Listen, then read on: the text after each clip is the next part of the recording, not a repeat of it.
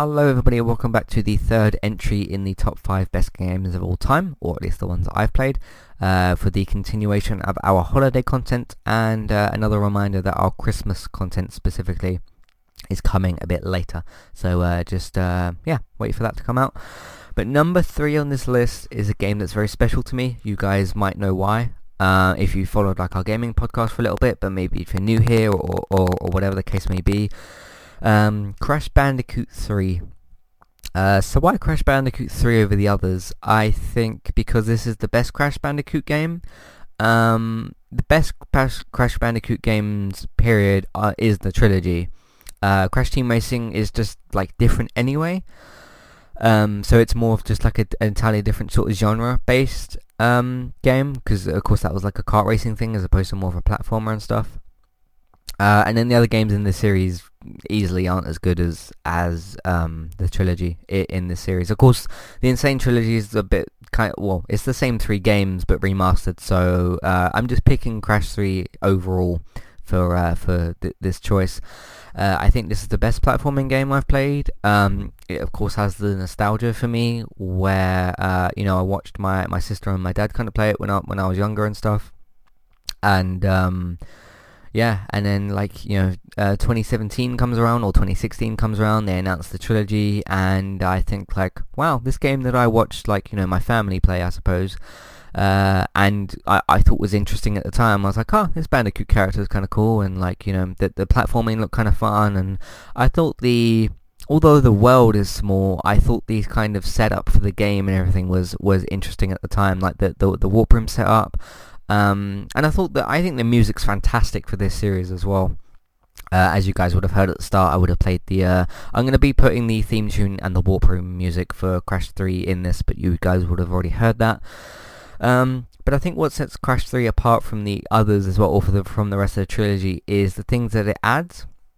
Some people have had the opinion that some of the powers that you get, or kind of powers, you can't turn into the Flash or Superman or something, but of course, because you have the running thing, the ability to run, you have the ability to do the double jump, and you have the tornado spin, the double jump, the run, the tornado spin, the fruit bazooka, and what is the last one that you get? Is it the slide? No, it's the extra body slam, isn't it, that you can do? That's the other one. That's not the order that you get them in, I don't think.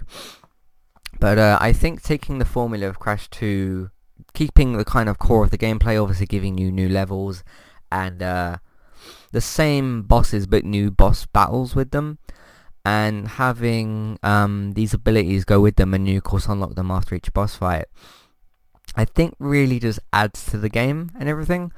A complaint that I've heard about Crash 3 is with the bazooka, and how, yes, you can shoot the boxes in front of you and the enemies in front of you, but I did, in one of my playthroughs of Crash 3, it might have been when I was doing some of the later stuff, I just found that was a very boring way to play the game. Yeah, and yes, that is kind of a way you can cheat the game, but not necessarily, because there is some bits where there's platforming and lasers, and you can't bazooka your way through that. I mean, if you look at the end section of Future Tense, yes, you can bazooka a lot of or shoot a lot of the stuff out of the way, but you still have a very high chance of dying from the lasers and the platforms and just falling off and that sort of stuff. So it is a way to quote unquote cheat the game in some sense.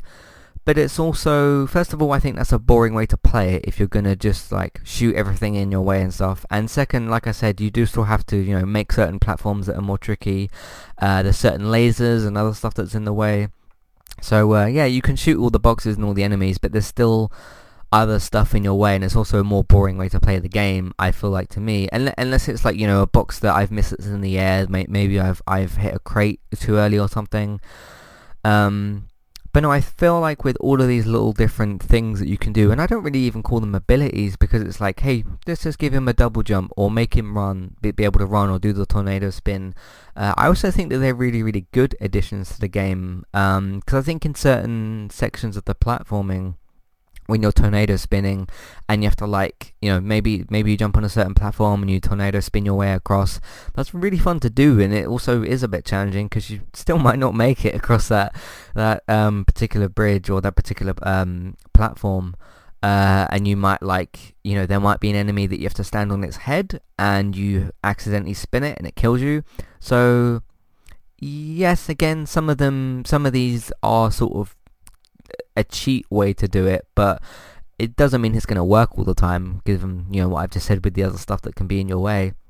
But no, I feel like it really just adds things for Crash to do, and with some of these levels being particularly difficult in Crash 3, it's more just to help the game out, I suppose, because when you're doing I think it's the first 5 levels and stuff, and you don't have any of those abilities, apart from, I think, the slide and maybe the normal splat on the ground thing. It's almost more difficult to do it that way. So yeah, I really just feel like they add more to Crash 3 than what they sort of cheat per se. But no, I feel like the music for each of these levels is really quite good, and especially like the main theme tunes for all 3 of the games really, and for the warp rooms in 2 and 3 and that kind of stuff. I feel like is some really, really good music and stuff there. I also just feel like, you know, Crash Bandicoot as a character is just much more kind of appealing and stuff. I mean, which of these platformers characters talk? Because Mario doesn't, Crash doesn't. I haven't played Sly Cooper, but I think he talks. Ratchet kind of talks.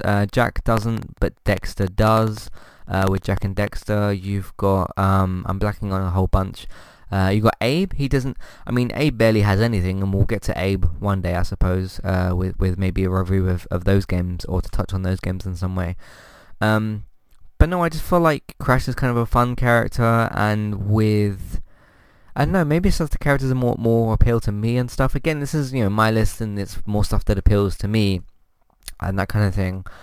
But no, I just felt like the combination of the really good gameplay and like the style of the boxes and everything, and the cool like power-ups and stuff that you can pick up, like the Aku Aku mask.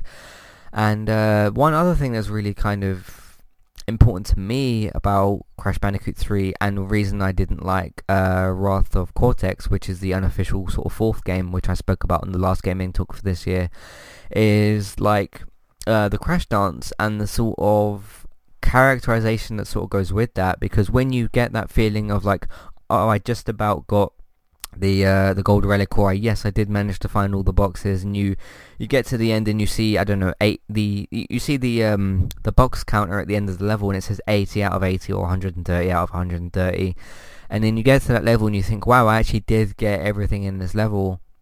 You collect the gems, and that's quite satisfying and stuff, and the crystals. But no, when he comes out of the level and like throws all the things up, again, depends on what you managed to collect. You might not have managed to collect anything, apart from the crystal. But him coming out and doing the dance and having the music and stuff, I felt like really, really kind of cool and stuff.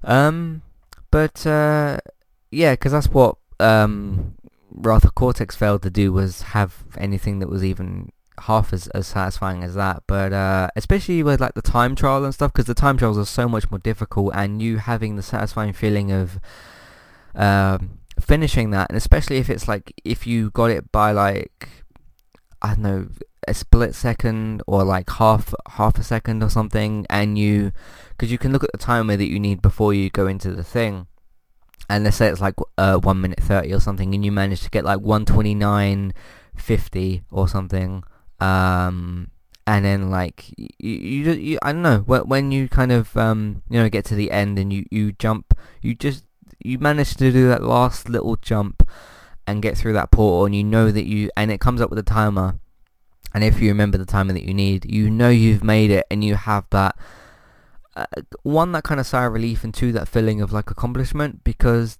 they're really hard to do, the time trials, some of them, because some of them, like, it's better to, like, I don't know, slide under a particular thing as opposed to jump, because it will make you do the level quicker, or like, hey, if you run past this enemy instead of attacking them, it will do this and that, and you kind of working that out and doing that along with the cool gameplay and stuff.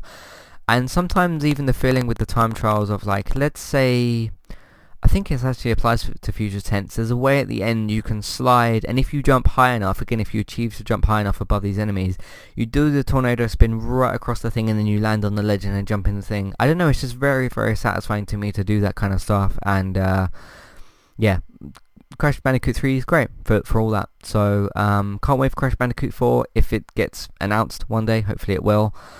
But yeah, that's why Crash Bandicoot 3 is number 3 on this list. So thank you guys for listening. Again, if you guys have a top 5 of your particular games, or where you think Crash 3 should be, or any of these other games that I've revealed so far, let me know, and we can, I guess, have a discussion about that. Of course, go to the contact page and all that, Twitter at eTalkUK and all that sort of stuff, to find out how to do that. But well, Crash 3, I love it. It's really good. I've also got some, let's just say, some Crash Bandicoot plans for next year outside of podcasts, which I'm really looking forward to doing. So yeah, that should be fun as well. And of course, next year we've got Team Racing Remastered, so that should be fun as well. So yeah, thank you guys for listening, and I'll see you for number 2, the penultimate choice, the penultimate pick, number 2. There's only 2 left. You guys can maybe have to think about what it's going to be. You'll be told tomorrow. And yeah, thank you guys for listening, and I'll see you for number 2, for the number 2 in the list. Thank you for listening. See you next time. Goodbye.